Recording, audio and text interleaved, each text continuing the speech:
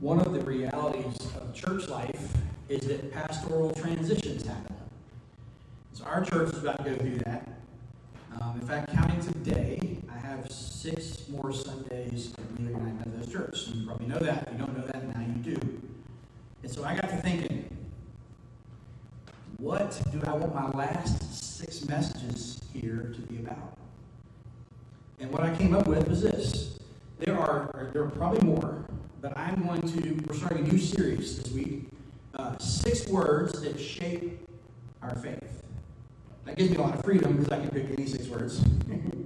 But 6 words that I think shape what it means to be a disciple of Jesus.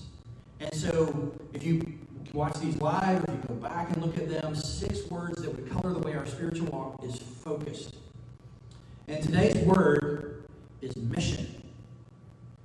Because I think one of the things that's happened, I've noticed, just observing and listening and talking to people in the midst of everything that's happened in the last 2 months, is that potentially, not necessarily true in every circumstance, of course, but this great pause has revealed the fact that we may have missed or be missing a little bit on the purpose of the church and its mission. And the misunderstanding is this. The default understanding of church is that the church exists to meet my spiritual needs. And as soon as we can't gather in a sanctuary, and we can't go to small group, and we can't do some of the things we've always been doing that meet our spiritual needs, all of a sudden, the word is the church is closed. You hear that. We're going to reopen church. But the church has never stopped being the church. It's been open this whole time. What closing and limiting some of the things that we normally do has done is exposed our reason for even coming to church. People who don't have access to the things they've always had access to are now doing completely other things on Sunday. And say things like, there's no point. We can't worship anyway.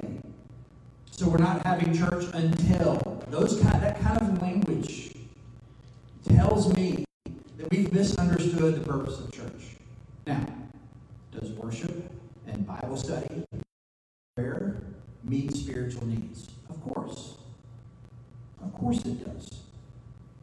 But it's not to serve the spiritual needs of individuals. Our mission is more corporate than that. The reason we would even long to come together for worship, the reason we would even long to be in relational connection in a Bible study is because what it is intended to do is equip us for mission. Jesus' great commission was not go gather in a building somewhere. Jesus' great commission to his disciples was not, do you have individual faith? His great commission to his disciples was to go into the world and make followers of me. And he said, you will know my followers by a couple. You can't do it. You cannot love other people in isolation. So we've been separated, and so that limits, it does create some problems and some obstacles for our expression of mission. There's no doubt about that. You can't do what you've always done. Things are different. But the mission has never changed. The mission has never been personal Bible study. The mission has always been sharing the gospel with other people. And the church, and I mean little c, universal church, is a part of something bigger than how many people come to a particular place at a particular time. Ephesians 6:12 and 13 says this about it. When I say something bigger. For our struggle is not against flesh and blood, but against the rulers, against the authorities, against the powers of this dark world, and against spiritual forces of evil in heavenly realms. Therefore, put on the full armor of God, so that when the day of evil comes, you may be able to stand your ground, and after you have done everything, to stand. So, the church, the purpose of gathering, the purpose of worship, the purpose of Bible study, is the putting on of the armor of God.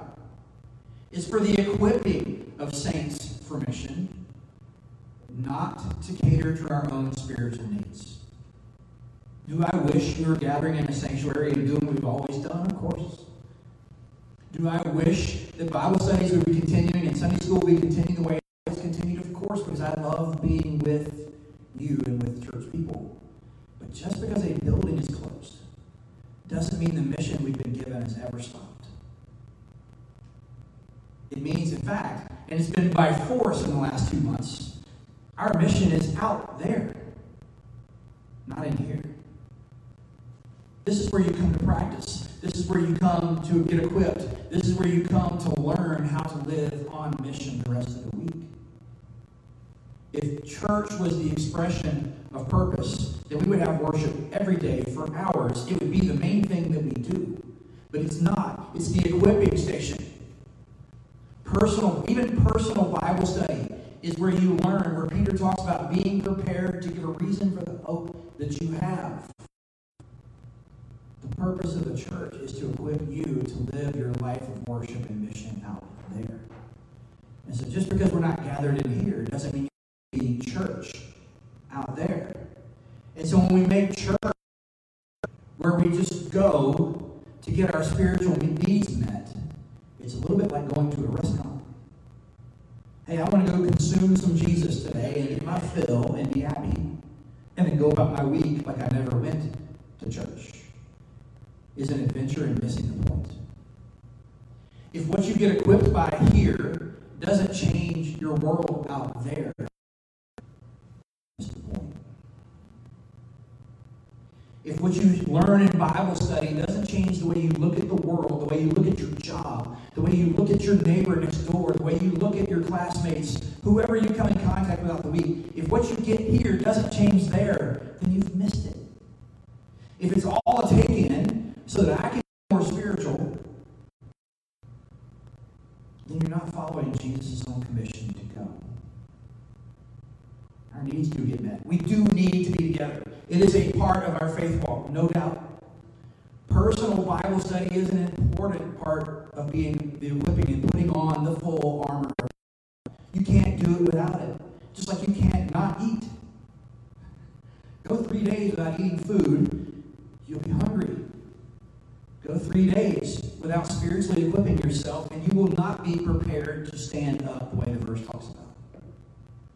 And when the moment of evil, when the choice of indecision comes, you will not be prepared. And guess what?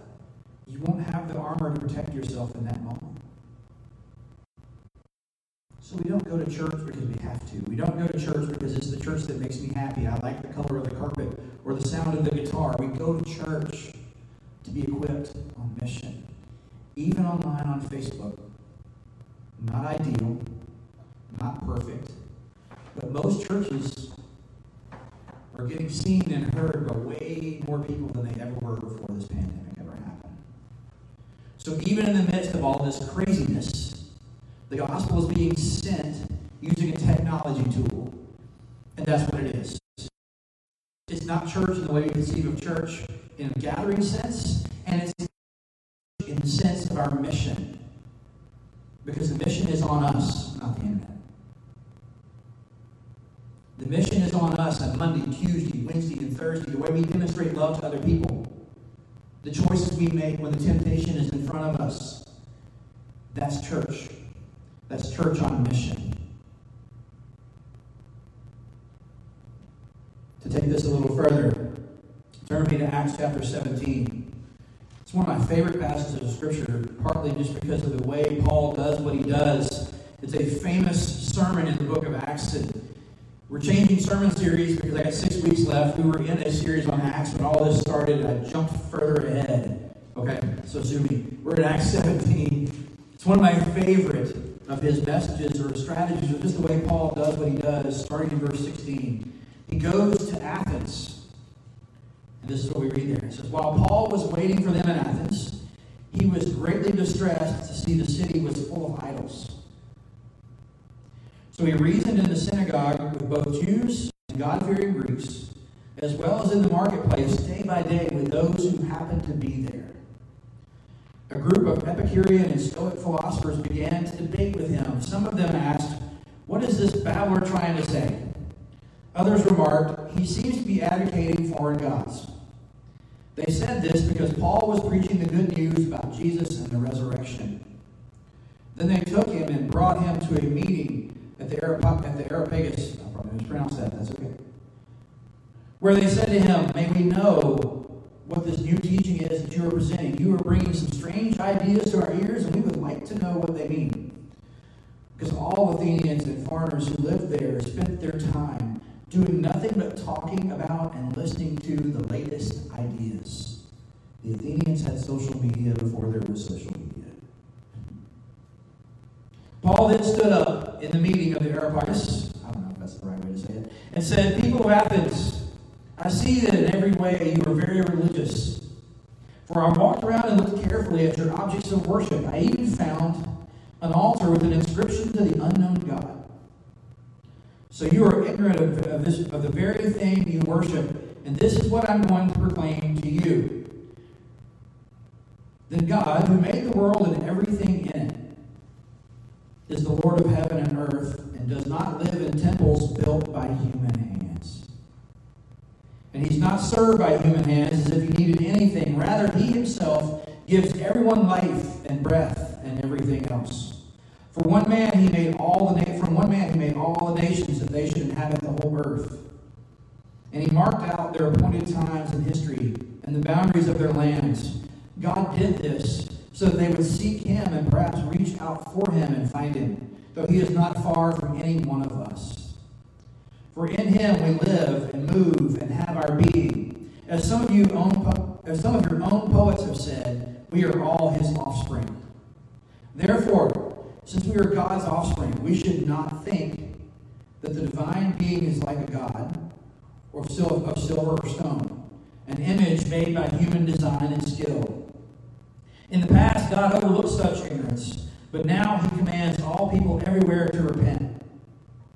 For he has set a day when he will judge the world with justice by the man he has appointed. He has given proof of this to everyone by raising him from the dead. When they heard about the resurrection of the dead, some of them sneered. But others said, "We want to hear you again on this subject." At that, Paul left the council. Some of the people became followers of Paul and believed. And I read further than I intended to, but it's okay. So here you have Paul. He goes to Athens. He goes to this cultural center of the world at the time. Major religious leaders, major philosophical thinkers, Stoics, these people you have to study in world history, all gathered to do nothing but sit and talk about the latest idea. And Paul enters that town. In fact, they made it a thing. What's the latest, coolest thing we haven't thought of yet? What's the most unique idea we can come up with?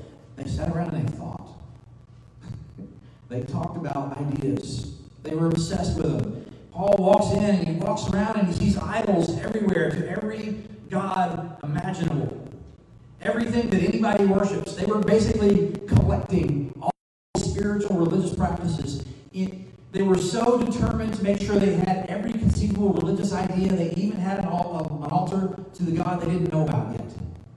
The unknown God. We're covering all our races. We know about all these, but there might be one out there we don't know about, so let's make one for him. Paul says, he kind of flatters them at first because I see that you're deeply religious. It's a little bit tongue-in-cheek, though. I see that you've got idolatry figured out. But there's this altar over here to an unknown God. Let me tell you about him. And then he proceeds to tell them about Jesus and God who made everything and the God who made all these other things. In fact, says none of these are God because they're made by human skill and design. Let me tell you about the one who's living and breathing and made everything. And he shares the gospel. Now, their reaction is what you would think it would be in a public square like that. Some of them sneer and go, "You're right." But some of them became his followers or followed him and wanted to hear more, were eager to hear more. What's interesting about this passage is the way that Paul delivers the gospel. First thing, a couple things you notice. Number one, he carries it to them. He goes into their town square. He doesn't stand on the side of the street and say, "Hey, come to our gathering next week over here in Jerusalem. I've got this to tell you about." He literally goes to where they are, goes to the public square where everybody's debating ideas anyway, and brazenly shares the gospel with all these deep thinkers. The gospel is meant to be carried out, not gathered in. The gospel is the world, which means we have to go to the world, not hope they one day walk in the building or watch our live stream. The gospel, one thing, this other thing the story tells us is the gospel will find its audience. Paul's walking around and he's distressed by all the idolatry because he knows it's not true. He knows these people are missing the truth. And he has this burden that says, I've got to tell them what's going on because they're missing the mark. They're missing the need to hear of the gospel. And so he's compelled. And they take him, as he starts talking to the Greeks and the Greek God believers already, the Jews, people who believe in God anyway, they take him to this cultural center. They go, hey, you need to tell this to those guys. And they take him to a cultural center where he can spread the gospel to people who don't know him. They don't try to get them to come to their meeting. He goes to where they are. And what's interesting is that audience is the central hub of the culture of Athens. And so the gospel found its way from Jerusalem at this point to the heart of Greek culture.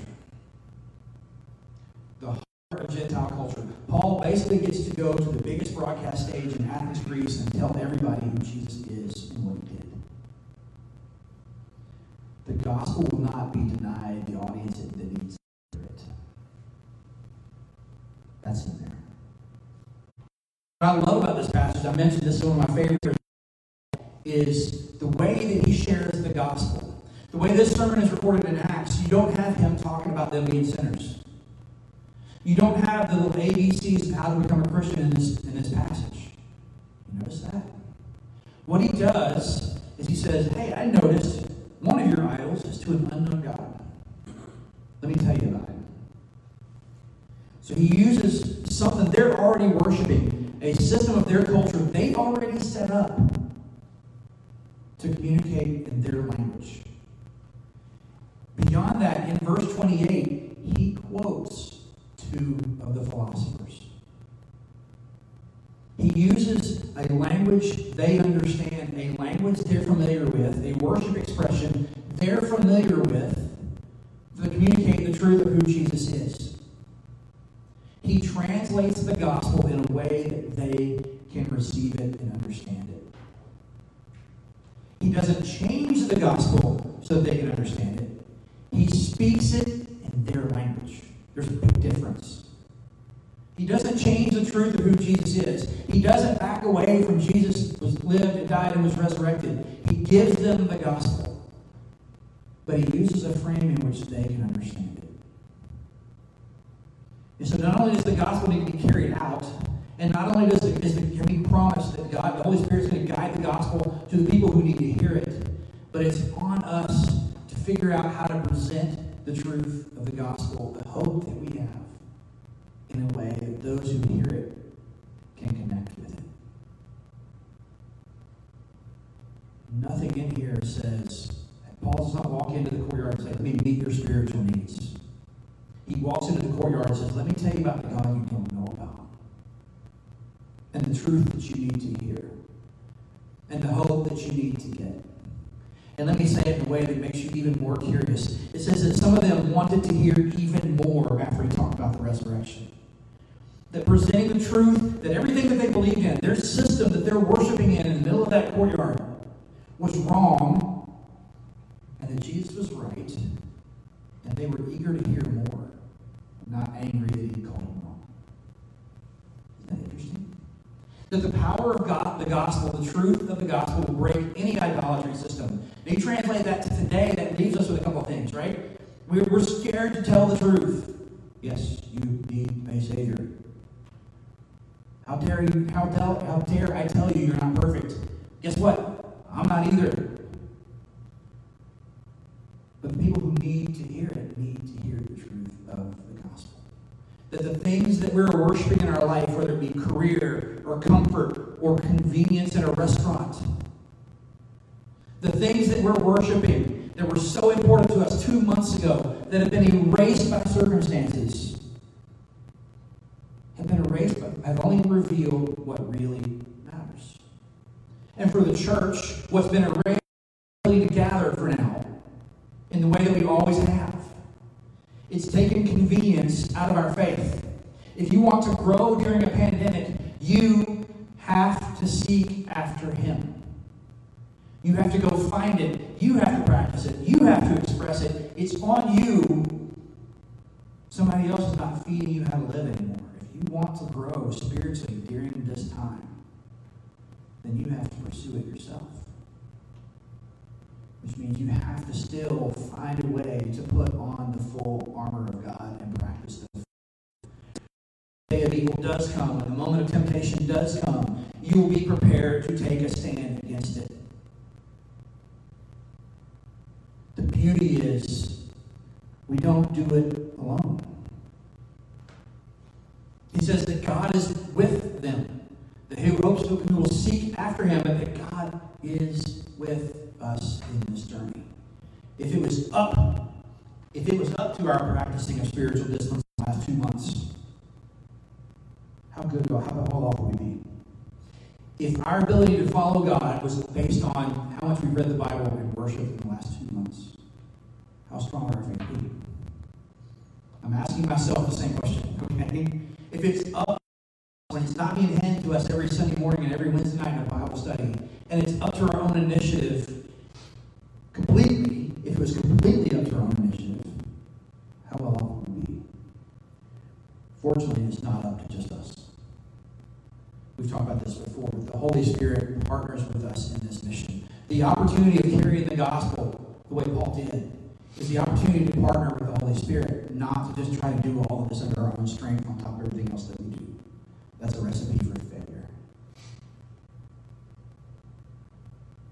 So, if our purpose was misunderstood, that it's not spiritual needs, then this passage reveals our true purpose. To carry the gospel, not just to attract people. How many people can we get here? How many views can we get? How many people have I shared the gospel with? How many people have I given the reason for hope that I have as a measuring stick? Especially when we're not allowed together. Even sneer at us, as some people did with Paul. Even if they might reject our friendship or consider us offensive because we've shared the truth. What if the measuring stick was how many times we shared some piece of God's story with somebody else this week? That would be tracking a true mission when Jesus says, go and make disciples. The second part of this is you have to, and this is revealed the way that Paul does this, you have to know those that you are trying to reach. The better you know them, the better you're able to share the gospel. Paul walked around for a while, observed, listened, heard the philosophers, looked at the statues and went, I see that you're very religious. But let me tell you about truth. If we're going to be on mission as a church, then we have to actually know people who are not in the church. And I don't mean just like acquaintance, know them. If we're going to share the truth with them, we have to know them well enough to be able to share the gospel in a language they can understand. We have to use the things that they care about, the things that they know about, and the things that are familiar to them, and show them that there's a better thing that they're not aware of yet. But it's more than that. It's not just, how can I manipulate them to believe because I know them really well. It is that the more that I know their story, the more that I know where they're hurting, the more that I know where they are challenged, then the better I'm able to help them apply the truth and the love of God to their life. Think about that. If someone is lonely, in isolation, in a pandemic, then the beauty of the gospel is they'll never be alone again. If somebody is hurting or something's happened in their past, then the gospel is healing and comfort for those who are hurting. But if I have to know their story to know that's true, to talk to them about the gospel where it'll touch their heart the most. Almost none of this happens in a church building.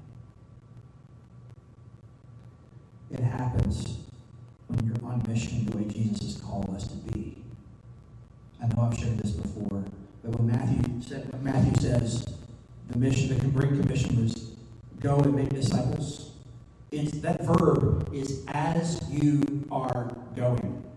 Make disciples. Baptizing in the name of the Father, Son, and Holy Spirit. It's not a go, hey, I have a mission day on Monday, I'm done. It is as you are going, as you are living, as you are breathing, as you are going to work, as you are hanging out with your kids, as you are doing anything that you're going to do that you have to do anyway. Make disciples. Introduce them to the God that they don't know about yet. Maybe during this time of separation, maybe in this time where everything is being restricted, that what's really happening is we're being forced as a church, little c, to rediscover the purpose for being the church in the first place. Let's pray. Gracious Heavenly Father, this message I'm preaching to myself. Have we been sitting and waiting for you to feed us instead of seeking you? Have we been hoping somebody else will come hear somebody else instead of giving them our reason for hope? Lord, my prayer is that you would speak that message of hope to our hearts again in such a way that we cannot help proclaim it to those we come in contact with. Fill us with such joy and such grace and such love and your Spirit to the point where we cannot help but live on the mission you've called us to live. In Christ's name, amen. Have a good week on mission. Follow us the next few weeks as I take another word that shapes our faith and go there. Receive this benediction as you are going on mission. May you discover joy and peace and grace in God. May He fill your heart in such a way that you cannot help but share that love of God with others. In Christ's name.